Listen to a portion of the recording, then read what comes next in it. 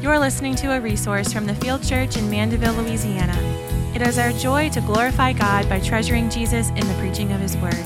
We pray this resource will be a tool used to aid in your relationship with Christ in addition to your local church. Blood of Jesus, nothing but the blood. Nothing but the blood of Jesus, nothing but the blood.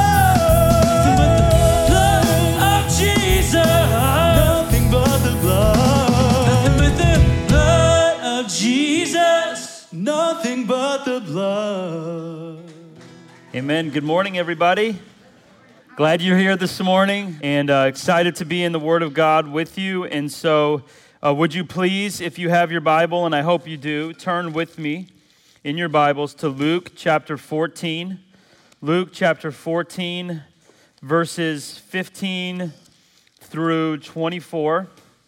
As we hear from God today, our only authority, and we hear directly from His Word. That's how we hear from God. Many people say, hey, I really want to hear from God, and I think I've heard from Him. And my question is always, well, was the Word opened when you said you heard from Him, right? And if you're trying to hear from Him, are you opening the Word? Because it's not hard to hear from God. We just open His Word, right? That's how He speaks to us as Christians. And so I pray that every day you're opening His Word on a regular basis so that you're hearing the words of God. You don't want to hear your own words, your own thoughts, the thoughts of everyone else around you, which probably makes up about 90% of your life, right? What you hear in various places. It would be impossible to live faithfully as a Christian without regularly, faithfully hearing from God in His Word. You just can't do it. You just will live according to your own truth, to your friend's truth, to your whatever you're thinking in your mind, to the people around you. I mean, it just would be impossible. God has divinely inspired this book. It's authoritative, it's without error, and it's clear in order to guide the Christian as to how we should live. And so you got to make sure as a Christian you are following His Word, or else you need to ask, what am I following? What type of Christianity am I following? And it might not be biblical Christianity, So we got to look at His Word. And you guys know that, but the Lord, as we have made our way and are making our way through the book of Luke, has providentially given us each text for every week. That's safe. We just move through the book, and whatever He decides, that's what we get for the following week. And so we're going to be finishing up this section in Luke chapter 14. But before we look at this, let's recite our corporate memory verse. I don't know how many weeks we have left. I think 2 on this one, right? How many weeks left we got in the month here? Anybody know? 2, including this one? Okay, so we got 2, and so let's talk about this for just a moment. Can you say it out loud with me? Matthew 22, 37 through 40. You ready? And He said to him, "You shall love the Lord your God with all your heart and with all your soul and with all your mind. This is the great and first commandment. And a second is like it. You shall love your neighbor as yourself. On these 2 commandments depend all the law and the prophets." Now, as I mentioned last week, and as if you were here, I chose this memory verse for us this month. My family and I, we memorized this on vacation a few weeks ago and have continued to just review it. And we've used that memory verse or just Bible memory tactic that I taught on Sunday evening a few weeks ago. But this verse really has gripped our family, and we talked about it last week. If you weren't here last week, you should go back and listen, especially for the fact that this is going to be the finishing of what we talked about last week when we get into Luke. So I'm going to help you review, but you got to be here every week in order to keep up with it. So you got to listen to last week. But also in regards to the memory verse, we just talked about what's going on here in this context and what Jesus says, and particularly at the end here, He says, on these 2 commandments depend all the law and the prophets, meaning this. He's telling the Pharisees that on loving God and loving others hangs the rest of the law and the prophets. If you're going to fulfill the Old Testament of Pharisees, if you're going to follow God, if you're going to be honoring to God, it's dependent upon loving God and loving others being the foundation of all your other obedience. And so we talked about this last week, that for you as Christians, your obedience must be fueled by a love for God and love for others in Christ, or else all of your other obedience is meaningless. It's reminiscent of John chapter 15, where we stay connected to the vine. Apart from the vine, we can't produce any good fruit. Does this make sense? So this is what he's telling the Pharisees. But what I want to point out today is just these two middle sections, because I talked about the beginning and I talked about the end last week. The first and the second commandment, you shall love the Lord your God with all your heart, with all your soul, and with all your mind. This is the great and first commandment. Some people want to separate those things, heart, soul, and mind. And you can differentiate on some of those aspects. But really what the words of Jesus are meaning here is you love God with everything. All your faculties, every facet, your whole heart. He takes precedence over everything, right? He is preeminent in every area of your life. Your decisions, your relationships, everything that you do, he must be first. This is the great and first commandment that the Lord has given us. It's impossible for you to do this apart from Christ. That's why you need a regenerate heart. But once Christ saves you and gives you a new heart, this is the priority. God needs to be number one in your life. And you need to love him from the heart with all your heart. That's the motivation of why you live for Christ. And so it's with everything. It's with all your heart. It's with all your soul. It's with all your mind. Everything in you. This is the goal of your life, right?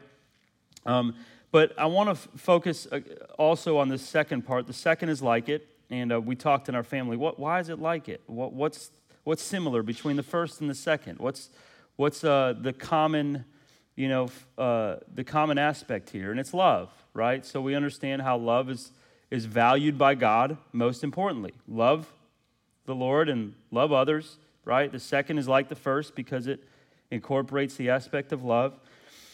And what does he say? You shall love your neighbor as yourself. Now we could spend a lot of time on this. But I think about how most of us, and I don't know if this is true of you, but for you, think about how your day works from the second that you wake up to the second that you go to bed. Most of it revolves around probably you figuring out what you need to do next, how you need to care for yourself next, how you need to take care of yourself next. I got to wake up, got to brush my teeth. I hope you do that. I got to get some food. I gotta get dressed. I gotta think about where I need to go next. Oh, the kids need something. Let me get that out of the way so I can. And your whole day revolves around you. And then let me get them to bed at night so that I can.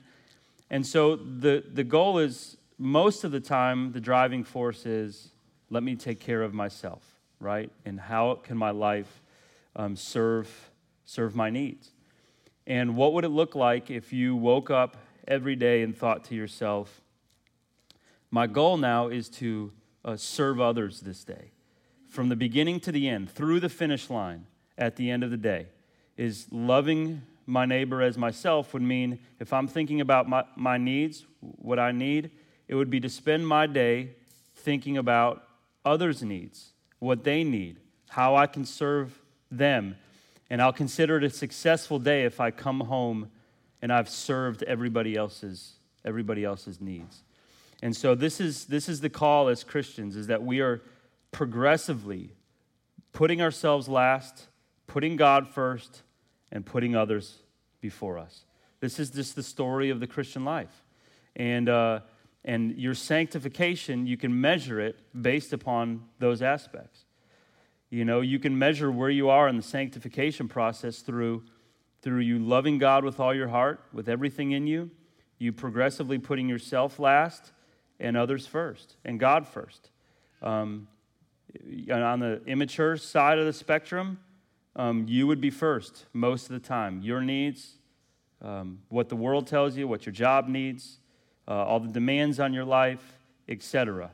on the mature end of the spectrum would be God is preeminent in my life, and I'm also last, and others are first most of the time. So this is the way that we can move forward in this. And so this verse, very, very important. Now, as we move on to our text, let's read and look at the text that the Lord has given us for today as we make our way verse by verse through the book of Luke.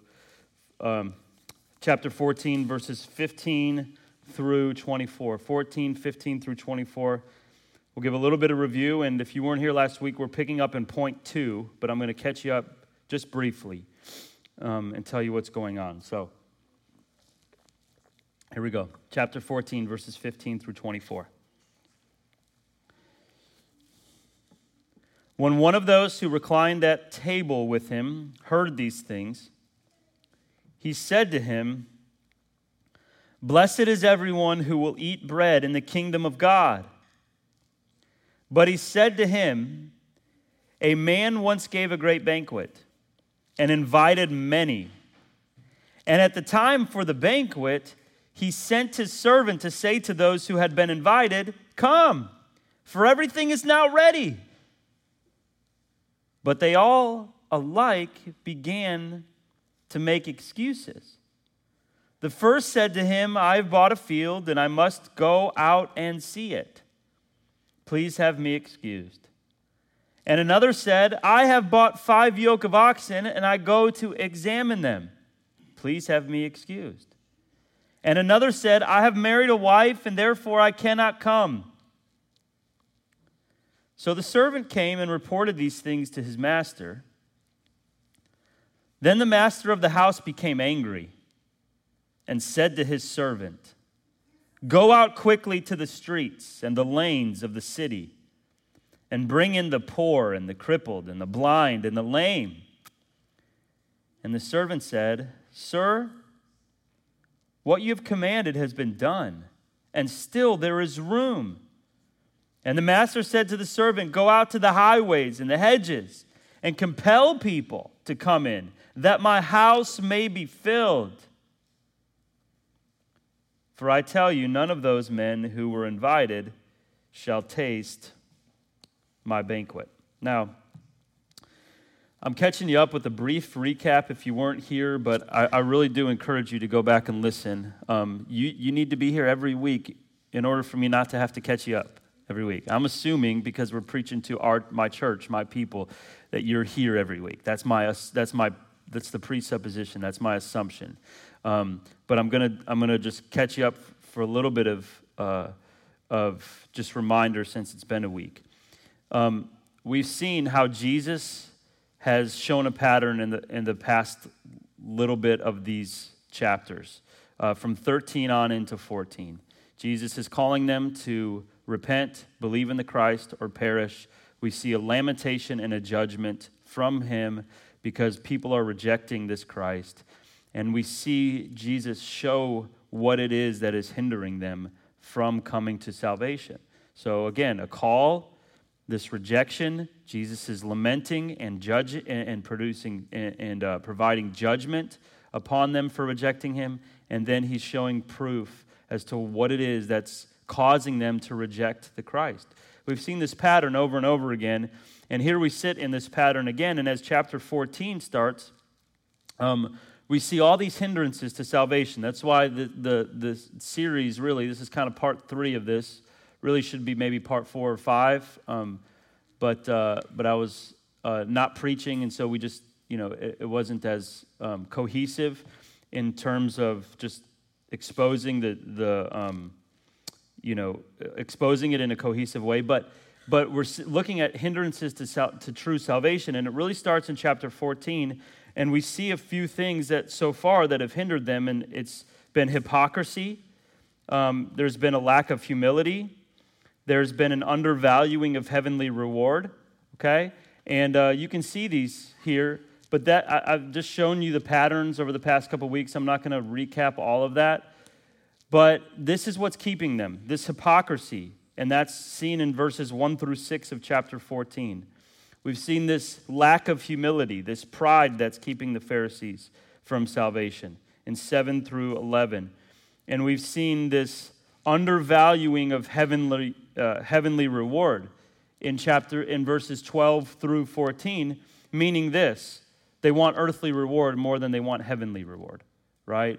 And so we've dove into all of that, and we don't have time to do it today, but I would encourage you to even go back and listen for the past maybe 6 or 7 weeks, even before I started part 1 of this. I think Josh preached, Tanner preached. So, with all this being said, we now find ourselves in this last hindrance, which I've called heedless unbelief. And what I mean by this is really, if you just take those words and pick it apart here, heedless means to not be not able to be corrected. You don't want to look for the truth or know the truth. And unbelief, meaning I don't believe he's the Christ. So I don't believe he's the Christ. Myself is the priority of my life, and I refuse to be corrected, right? Now, with this, we moved into our first point, which was the preparation and the call. This was last week in verses 15 through 17 of our text. Just kind of reviewing a lot and showing you this last point before we kind of move on from where we were, okay? So verses 15 through 17. It says this: when one of those who reclined at table with him heard these things, he said to him, "Blessed is everyone who will eat bread in the kingdom of God." But he said to him, "A man once gave a great banquet, invited many, and at the time for the banquet he sent his servant to say to those who had been invited, 'Come, for everything is now ready.'" Now you might look at that and say, okay, Jesus is talking about a banquet, he's talking about someone who invited some people. They didn't come, or they pre-invited him, and then they told him it's ready. What's going on here? This is all about salvation. This whole section that I've been referring to, chapter 13 all the way to here. This is all about salvation. And the image here, what Jesus is telling the Pharisees, he's showing them their rejection. Now, what do we mean in these verses? Well, Jesus is speaking of, to put it frankly, that the prophets of the Old Testament had told of a time when the Messiah would come. The Jews said they were looking for this Messiah, waiting for this Messiah, waiting to be saved, waiting for him to come, that they would believe in him and be saved. They were invited. They weren't told a time or a location in a sense exactly, or a place, but they were told that the Messiah would come, and they were expecting this. But then he comes, and God sends his servants, whether it be John the Baptist, Christ himself, or the apostles, to say, "Come now, the kingdom is at hand, everything is now ready." And now from here, we're going to see what their response is to that. So again, showing this rejection of the Christ and what is actually causing them to reject the Christ. This is how he's using this image because this is how weddings would work, right? You would give hey, we're going to have a wedding. The bride and the groom would make themselves ready. I explained all these images last week, and you should really go back and hear it. But everyone should be ready. The guests should be ready. The bride is making herself ready, and the groom is preparing a place. And I explained all of that last week. And when the time comes for the wedding, could be the same day, could be the night before, to say, "Hey, you know how you were invited? Well, it's going to be tonight, or it's going to be tomorrow." And then you would come. And the image here is clear. They were foretold by the prophets that the Christ would come and it would reconcile them to God, that he would come and forgive their sins. And now he's here, and he's ready to establish his kingdom, and we see how they respond. This is what John the Baptist, I showed you in Luke chapter 1. John the Baptist was called to be the forerunner here, to prepare the hearts of the people, saying the Christ is here, right? So let me put this in your world for a second before we move on to point number 2. We've looked at this call, right, to them, and now we're going to see their response. But let me put this in your world for just a second. Christ is calling all of you to repentance and faith. And really to a life that is committed to him, to loving him with all of his heart, to obedience, to following his word, right? The kingdom of God is at hand. It's in our midst. And what I'm praying for you is that there wouldn't be excuses. There wouldn't be a heedlessness about your life. There wouldn't be a priority of self. We're going to see how silly this is. But that you would respond to Christ, and that you would follow his call, and that you would come on his terms. Okay? So let's move now from the preparation and the call. Israel was prepared with the message. They were called. Now the kingdom of God is at hand. Now we're looking at front and center at the Pharisees' rejection. What's hindering them from true salvation? And number two, so this is number two, the priorities and the rejection. The priorities and the rejection in verses 18 through 20, okay? Ready? Let me read it. But they all alike began to make excuses. Remember, time for the banquet's here. The kingdom of heaven is at hand. The Christ has come. It's the time of his visitation, the Bible describes. Come, everything's now ready. He's here. This is the Messiah. Don't you see all the fulfillments of all the prophecies? But, again, verse 18, listen now. They all alike began to make excuses. This is what Jesus is saying here. The first said to him, I have bought a field, and I must go out and see it. Please have me excused. And another said to him, I've bought 5 yoke of oxen. I go to examine them. Please have me excused. And another said, I have married a wife, and therefore I cannot come. So, we see now in these verses, chapter 18 begins with the word but. Again, remember how important that was in verse 16. The man said, blessed is everyone who will eat in the kingdom of God. Right? He's speaking of himself, thinking Jesus is talking about salvation, and he's going to be in it. But Jesus said, on the contrary to what he's saying, he is telling the man that he's not assessing the situation rightly. Here, verse 18, we see that there was an invitation, but. So they're not going to accept this invitation. We can see that right off the bat. So through the initial invitation and the foretelling that was given by the prophets, although John the Baptist, Jesus himself, the apostles, although listen, the gospel's clear. You can have eternal life. The Christ has come, right? The need to see your sin, to repent, to believe in Jesus as the Christ, to offer forgiveness for to those who are sinners, which is everyone, for salvation. The need to respond with repentance and faith. It's all been made clear. Everything's been made ready. But the servants come with the message. And Jesus is speaking directly about the apostles, about Christ, about John the Baptist. But, so now we see the rejection, and the rest of the time is explaining this rejection. They all alike began to make excuses. Look at this. All alike. They're not very different from each other, all their excuses. They may have different flavors. They might have different spices to them, but they're not very different. They all find themselves having the same root, which is unbelief. Right? They're alike. A lot of it, you might say, a lot of different people want to reject Jesus for many different reasons in my life, my neighbors, my family, etc. But can I tell you, they're all alike. It's all rooted in unbelief and sin. And so this word, let me just tell you here, this word excuses, in verse 18, they all alike began to make excuses.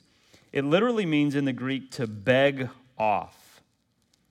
right? That might sound strange, but that's what it means, to beg off. They all began alike to beg off.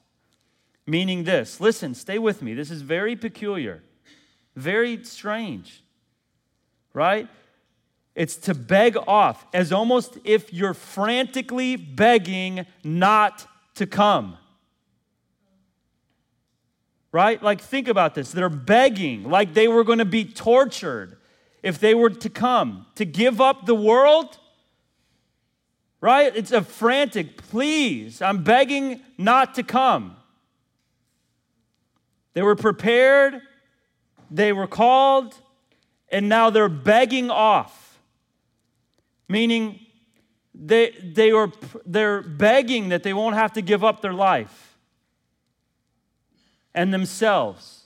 Jesus' call to the people, the prophet's call, the apostles' call, Christ's call for salvation, what it's going to be requiring of them, and they're begging not to come. Like a parent dragging a child to their room. They're saying, please, don't let me have to give up my ventures, my interests, my relationships, my possessions. I don't want to come. This is what this word connotes. This is very scary. It shows the power of sin. It really shows the power of sin. It shows, we see this initial invitation, this call, and yet the worldly, sinful, temporary, yet controlling, powerful, enslaving, blinding, darkening, hindering, all the scripture uses all these words. Priorities are causing them to be frantic if they would have to give these things up, even if it's for salvation through God's Christ. And this is what's preventing them from experiencing true salvation. They're unwilling to be corrected. They're unwilling to give up their sin. There is a heedlessness about their life because it is rooted in unbelief. If you really believe that He's the Christ, if you really believe you need forgiveness of sin, if you really believe that you will be apart from God forever in a place called hell, unless you trust in this Christ, then you would be willing to be corrected, to repent, and to believe, to trust in Him, to follow Him. And instead, they're frantic about giving up this world. Now, let me just tell you, this is so relevant. If you were to really call someone to salvation, they were to understand this. Most of the world is too enslaved to their taste buds of sin and would be just as frantic to give up, fill in the blank sin. There's such deep idolatry, there's such deep dependence, there's such deep love for this world that there's a franticism about giving up their sin for Christ. And this is what's happening here. What's true doesn't matter. This is why I say there is a heedlessness here. It doesn't matter what's true. I just don't want it because it will require death to self. I don't care what's true. I want the cravings of the flesh. This is what you're dealing with, believer. I'm called here to equip the saints, right? That means I equip you, church, to minister to each other, and then the body gets built up, and to reach the lost world, and to become holy yourself. Those are the three aspects, right? As we talked last week, your main job after you come to know Christ, the main purpose of your life after becoming a Christian is to become holy. The bride making herself pure in order to meet the bridegroom, right? But then it's also to be equipped, Ephesians 4, so that you minister to each other. And then as you minister to each other, the body gets built up. So if you're not ministering to other people in the church, you are The body is not being built up as it should be. And then also, thirdly, to reach the lost world. So now, I'm telling you that to say, you have to understand this is what you're dealing with now as you deal with the world. There is a franticism because of the love of sin. Don't call it anything else. That's it. Right? Now, in verses 18b through 20, but they all alike began to make excuses. He gives us 3 examples. Okay? The first 2 have to deal with possessions, and the last one has to deal with relationships. And that's really the 2 categories that hinder salvation, the material and the immaterial. Right? Possessions and relationships. So, the second, I want you to notice that pattern. I want you to also notice a second pattern is the order of this progression. Okay? Now, stay with me.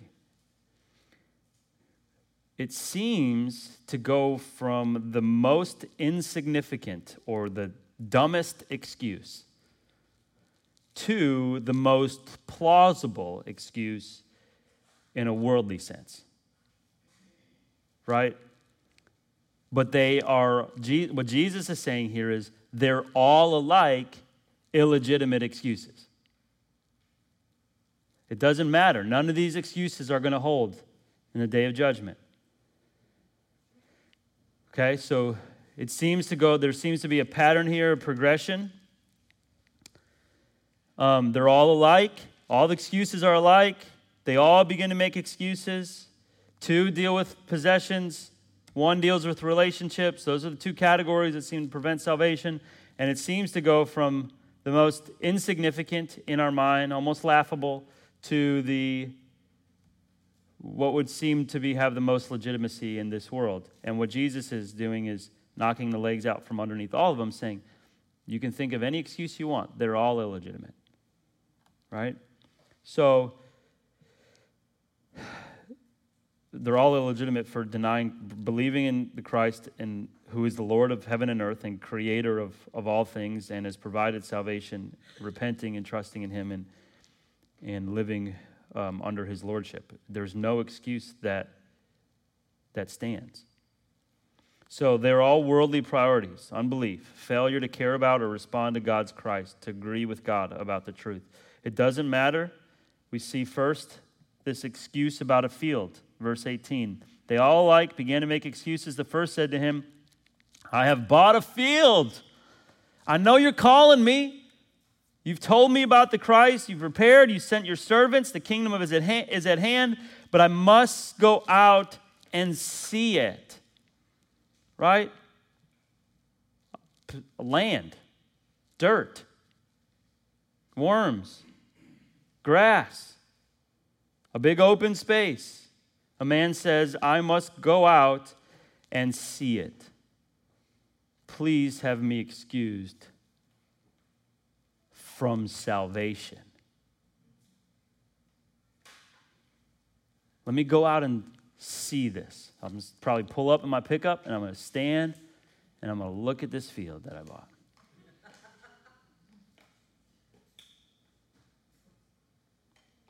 I mean, that is so silly. And that is the truth about the rejection of Christ in the world we live in now. I would come to Christ, but I need to fix up my house. I need to get a few more trinkets. I got to make sure that I'm looking good on Instagram so everybody in the community thinks highly of me. I got to get my, workout body that will impress everybody around me.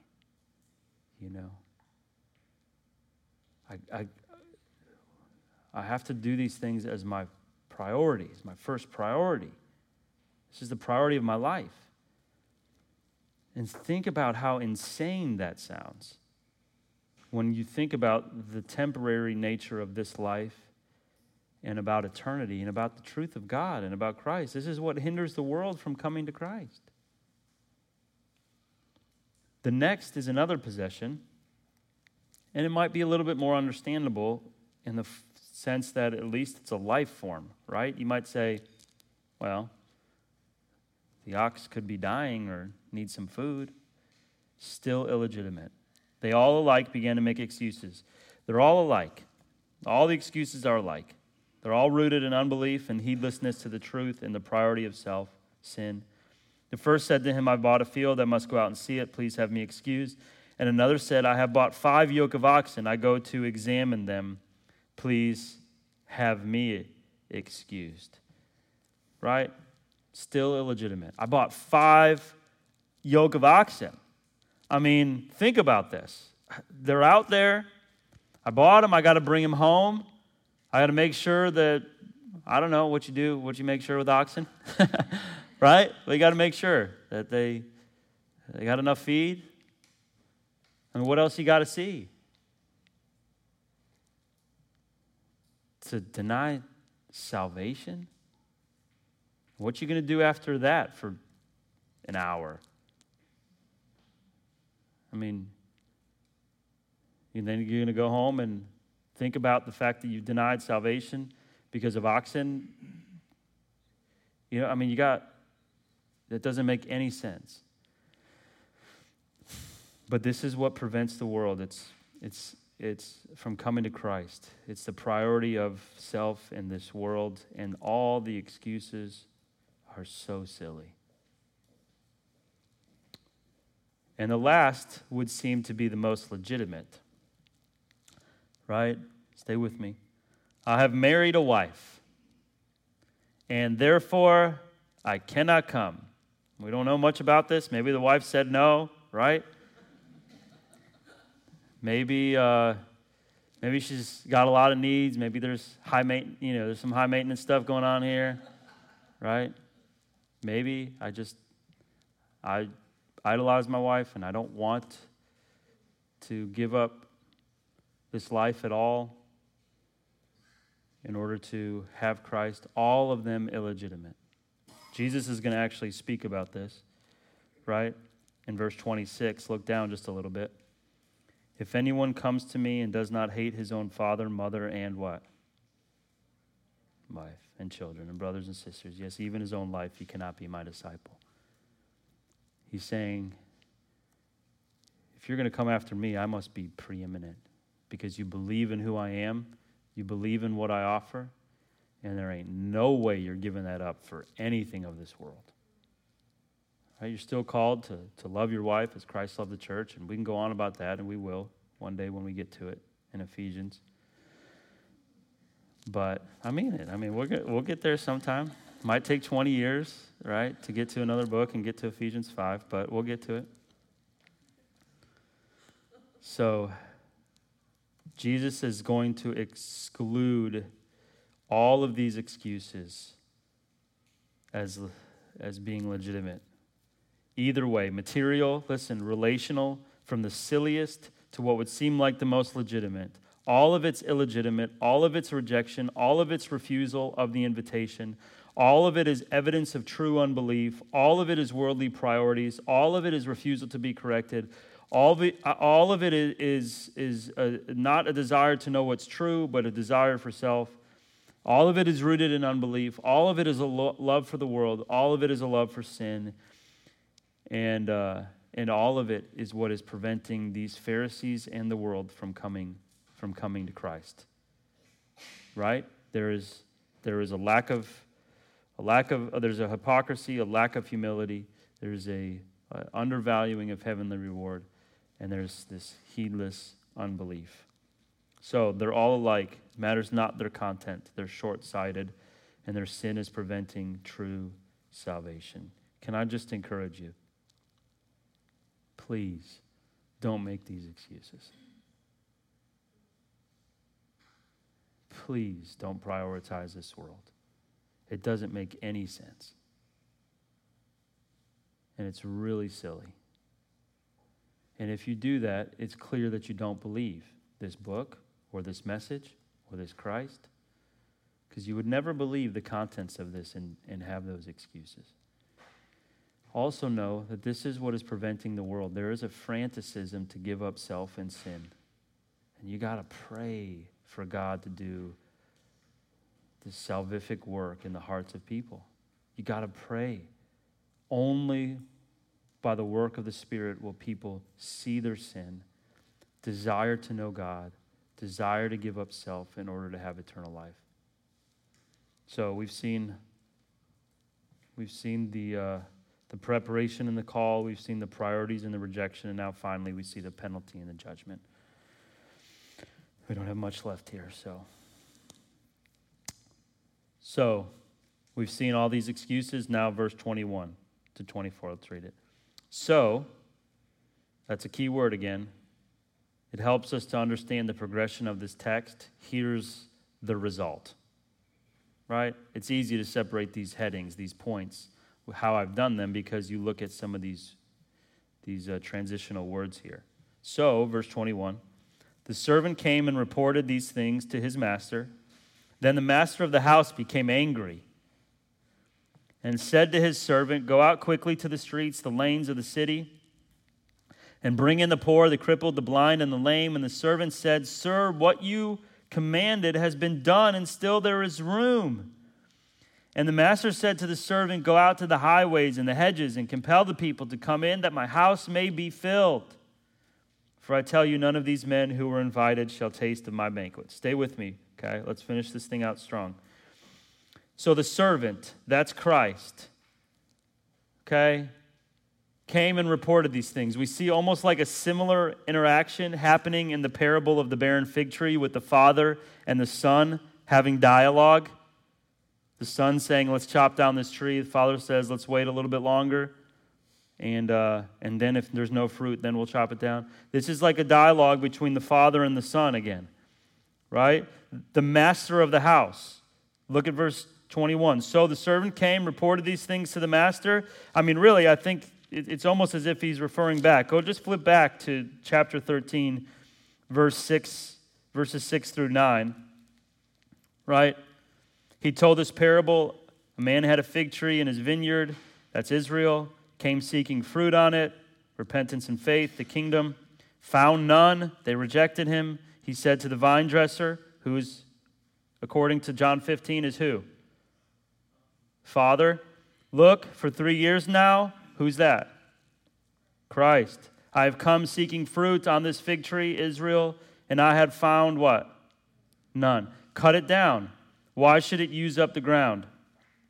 There's a rejection here, a judgment. It's almost parallel. That's why I've tried so hard to show you this structure. And he answered him, this is the father now speaking, sir, let it alone this year also until I dig around it and put manure. We're going to just try to work the soil of people's hearts. Then if it should bear fruit next year, well and good. But if not, then you can cut it down. There's judgment there. So this is what's happening. Verse 21, the servant came, reported these things to the master. The master is the father, right? And Christ is the servant. And then it says, the master of the house became what? Angry, wrathful. There's judgment now on Israel, especially the Pharisees and those who have rejected the Christ. Stay with me, okay? And he said to his servant, go out quickly to the city, right?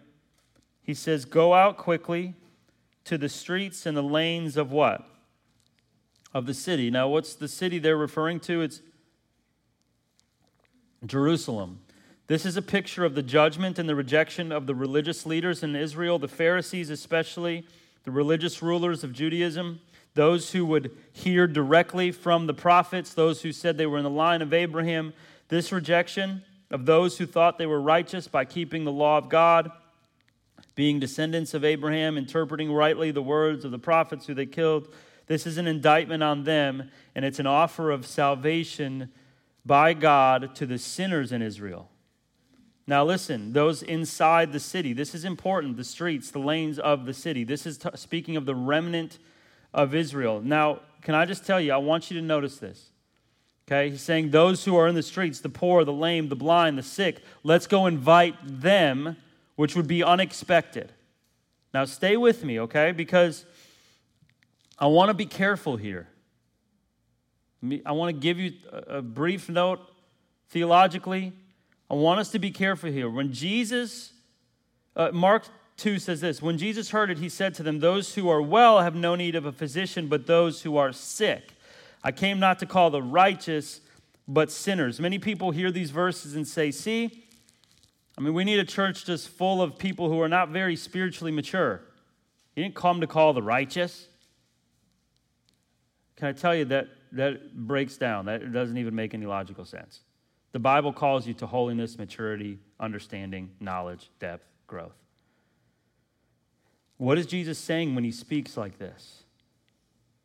Right? It's not an excuse to stay immature as a believer. And it's not the fact that we can't have any people who have their lives semi-together become Christians. What does he mean by this? When we hear this, we must understand what Jesus is saying here, because just leave that verse on the screen. I came not to call the righteous, but sinners. What does Romans chapter 3 tell us? There are how many righteous? So everybody's a sinner. Everybody's unrighteous. Everybody needs a physician. Everybody's sick. So what does Jesus mean by that? It's to those who understand it, who believe that, who agree with God about that, who realize it. That's who he's come to call. Everybody's sick. It's not that they're actually righteous, it's that they think they are. So he's called those who have come to the realization of their sin and agree with God about their sin. That's what he's speaking of, those who know their sinfulness. And this is who he's calling now in Israel. Those who are not banking on the fact that they keep the law. Those who have expected the Christ, understand he's here, agree with God about their need for salvation, which the religious leaders don't, and now who will trust in the Christ for the forgiveness of their sins. This is those who know their sinfulness. And can I also tell you this? I think that it's not oftentimes the spiritually immature will take a verse like this in Mark and use it as an excuse not to grow, or for a church not to grow up in the faith, right? I think that this is the exact opposite. This verse would point to a church that's growing and maturing. Why? Because a true church that's growing and maturing understands, talks often about, is almost a little bit obsessed with their own sinfulness. Like David, who wrote all these psalms about his own sinfulness, it's not because he was immature that he wrote that. It's because he was mature. He understood his sinful state and God's holiness. A church that's constantly talking about sin. Some people come in here sometimes and say, you guys talk a lot about sin. Absolutely. Because we realize the gap and we understand the gospel and we realize what Christ has done. You should be often confessing your sins to God. Right? So, true salvation is coming for those who agree with God about their sin. That's who he's come to save. And that's who he's going out in this parable to get. Right? The remnant of Israel, the people who don't think that they're part of the Pharisaical religious, elite, but those who think, I've fallen short to keep the law. That's who he's going to go out and invite, which should be a great encouragement to those who have come to that place. And honestly, for those who are making excuses, like, what a great invitation. Just accept your own sinfulness and trust in Christ for your forgiveness. What an awesome invitation.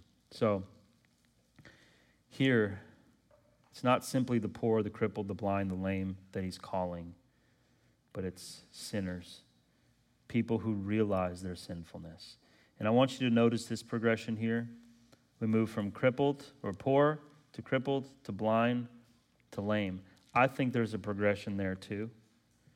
From the least needy to the most.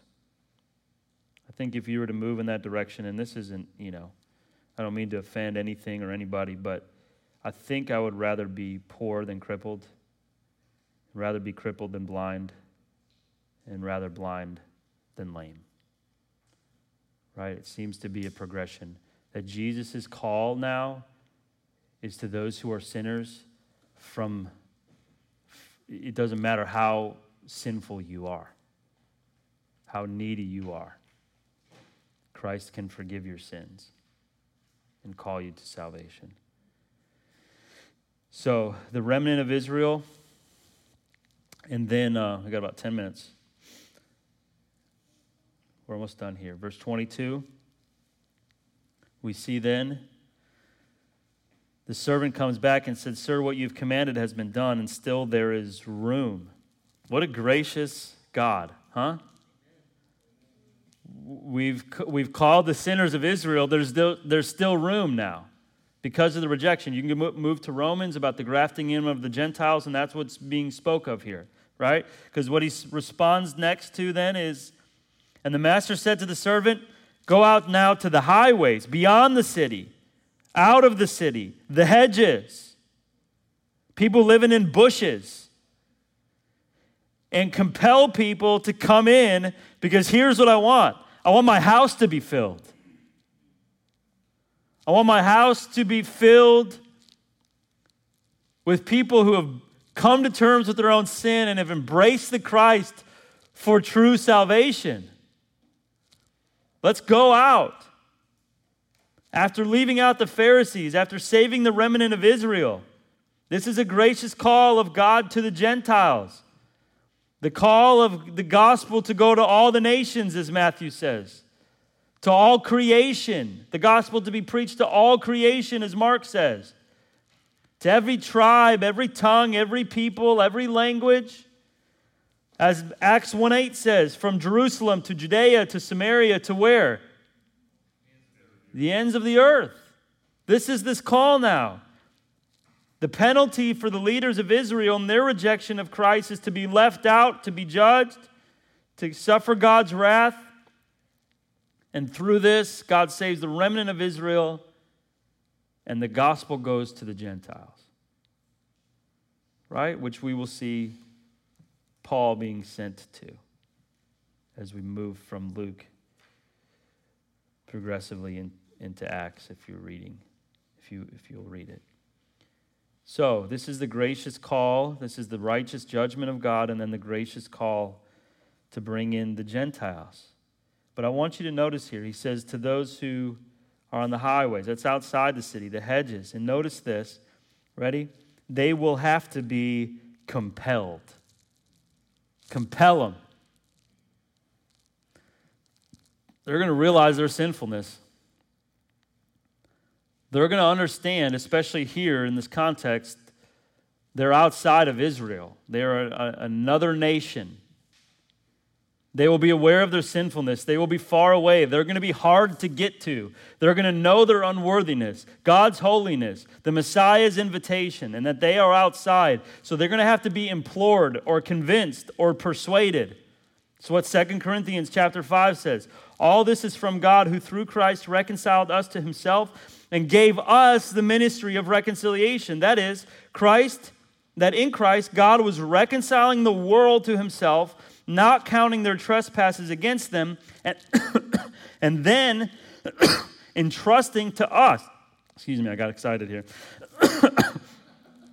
the message of reconciliation. Therefore, we are ambassadors for Christ, God making his appeal through us. We what? Implore you. We compel you. We beg you on behalf of Christ, be reconciled to God. For our sake, he made him to be sin who knew no sin, so that in him we might become the righteousness of God. Or what 2 Corinthians 5, 10 through 11, just a little bit earlier from the one I just read. For we must all appear before the judgment seat of Christ so that each one may receive what is due for what he has done in the body, whether good or evil. Therefore, knowing this, that there's a judgment, we're all going to have to give an account, knowing the fear of the Lord, knowing judgment, knowing heaven, knowing the truth of Christ, the truth of our sinfulness. What do we do with this?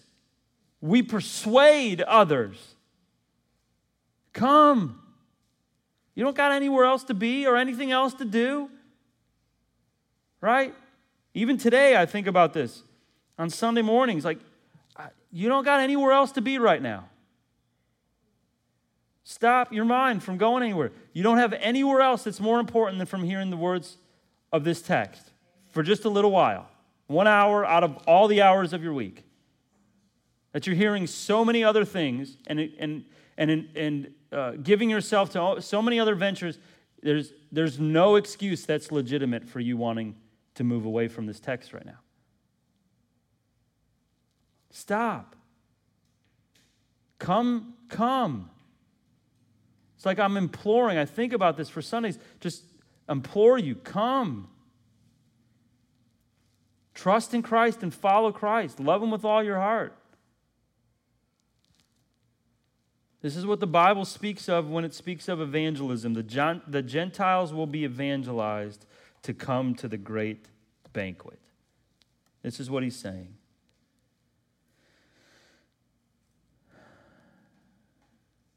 That his house may be filled. Verse 24. We're done. Those, says this, for I tell you, there's another important word. Here's now, there's a bit of a transition here, and I'm going to show it to you. Verse 24. For I tell you, none of those men who were invited shall taste of my banquet. He's speaking of the original men. This is why there's the remnant let in. This is why the Gentiles are let in, because none of the men who were originally invited will taste of the banquet. This is judgment on those who heard the words of the prophets, who heard the words of the servants, and who rejected the Christ. But I want you to notice something. Notice how now this switches from second and third person, which was really the entire duration of this parable, to the first person. Now Jesus is making clear, I am talking about salvation, myself as the Christ. He says, he's telling him directly, for I tell you, none of those men who were invited shall taste of what? My banquet. He's speaking of salvation. He's speaking of himself as the Christ. He's speaking of the invitation that came to Israel. He's speaking of the rejection. He's speaking of the excuses, the priorities, the heedlessness, the unbelief. He's exposing to them what has stopped them and hindered them from coming to salvation. And now he's showing clearly that what he's meaning here is regarding salvation and the way being through him. He's not telling a story for any other meaning. Now they understand this is his salvation. This is the prophet's invitation. This is the visitation. This is the servant's invitation. And this is their unbelief. And the salvation for sinners of Israel, the grafting in of the Gentiles, and the judgment that they will face for their rejection and for their excuses. So this should encourage you in the sense that if you have received this invitation and have come to the banquet, no matter how far you are, how much sin you have, there's forgiveness. He's merciful. He wants his house to be filled. But it should be very scary, right? When you think about the anger and the wrath of God for those who make worldly excuses and give up this offer. That there will be anger and there will be wrath, and then you won't taste of his banquet. It ends on judgment. And he's going to move right into verse 25, which is, you really want to follow me, here's what it's going to cost. So Jesus is exposing the sin that's hindered these Pharisees for salvation. And I pray that the rejection of Christ wouldn't be your story. I pray that as the invitation comes, whether for salvation or for true sanctification, that you would receive that invitation, you would come. Don't make excuses. And to understand also, this is what is hindering the world from responding to this Christ. Let's pray.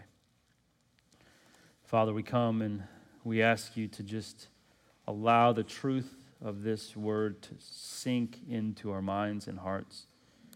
Help us not to think we have any legitimate excuse for rejecting you.